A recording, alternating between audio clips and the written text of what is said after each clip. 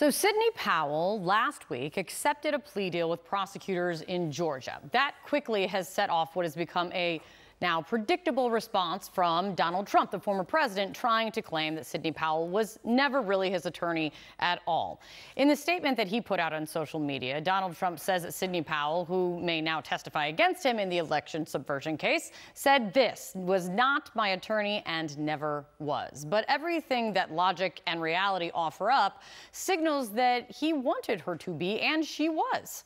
On November 14th, 2020, Trump publicly boasted that he had added Powell to his legal team, along with Rudy Giuliani, Jenna Ellis, and others. A few days later, she spoke at a press conference peddling conspiracies about how the election was stolen from Trump and coordinated with, among others, as you'll remember, the Venezuelan government. It was only after that mess that Rudy Giuliani released a statement claiming that Powell was practicing law on her own. So she also did go on to file frivolous lawsuits challenging the election across the country, all of which we know failed. Still, in December of 2020, Powell was invited to the now infamous White House meeting where Donald Trump considered naming her as a special counsel to look for voter fraud. So add this to the growing file of Donald Trump distancing himself from the people he was closest with once the heat gets too hot. John. All right, with us now, CNN senior legal analyst Elie Honig. Elie, I have a small question and a big question. First, just the small question on what Kate was talking about right there.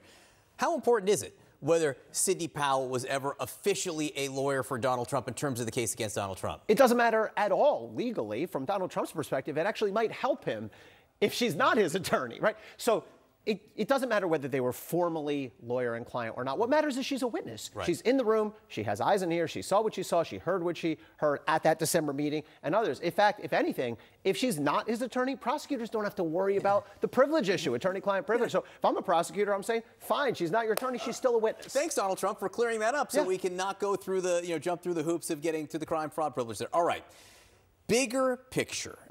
How threatening of a witness is Sidney Powell to Donald Trump? Any way you slice this, it's bad news for Donald Trump that Sidney Powell has flipped, that Kenneth Chesebro has flipped. There's now 2 more witnesses for the prosecution, insiders to varying extents. It's what the prosecution wants. It's how prosecution builds cases. But the big question to me that's going to really make the difference here is, are they fully in as cooperators? Is Sidney Powell, we know she's going to say, well, we accessed this information in Coffee County, but is she going to say, this was all a big fraud, I was in on it with him? Would you make a plea agreement with witnesses like them if they weren't agreeing to be fully in? So would I make a plea deal, a very lenient plea deal with a witness who was helpful? Absolutely. I've done it many times. But the second part of your question is a really important point. If they're not fully in, absolutely not. As a prosecutor, the federal way to do this, and remember, we're now talking about Georgia state prosecutors. Right. We'll have to see what DOJ does. The federal way is you can only cooperate if you give up everything, if you admit all the crimes you were involved in. The question I have here is, let's remember, Fani Willis charged Sidney Powell with RICO, but didn't make her plead to RICO. She let her plead to these low-level misdemeanors. So is she all the way in? That we have to watch for. You got to listen to his podcast and read his books if you haven't, because he talks about how tough he is when he cuts plea deals. Yes, he'll do it, but you really have to come clean with everything. And Elie Honig's word there. I want to ask you about Anthony Pratt, who's this odd Australian cardboard king billionaire who was a member of Mar-a-Lago. There's this new reporting in the New York Times. First of all, it's extensive about how hard Pratt worked to get access to Donald Trump at Mar-a-Lago, which is interesting in of itself. You talk about pay for access. I mean, it really does seem like this guy reportedly was doing that. But he also talked, allegedly, about conversations that Trump had with him about talks that Trump had with world leaders when he was president.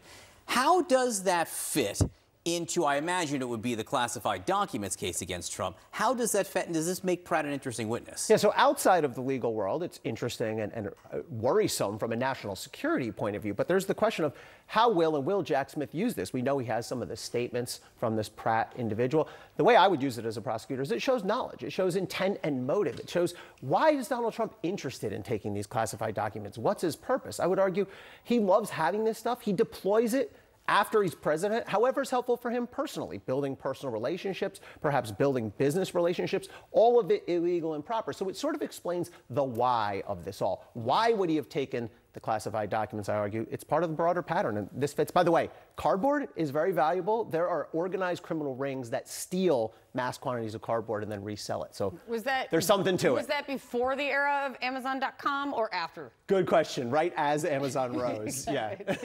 So that's how he became a billionaire. Thank you, Elie. All right.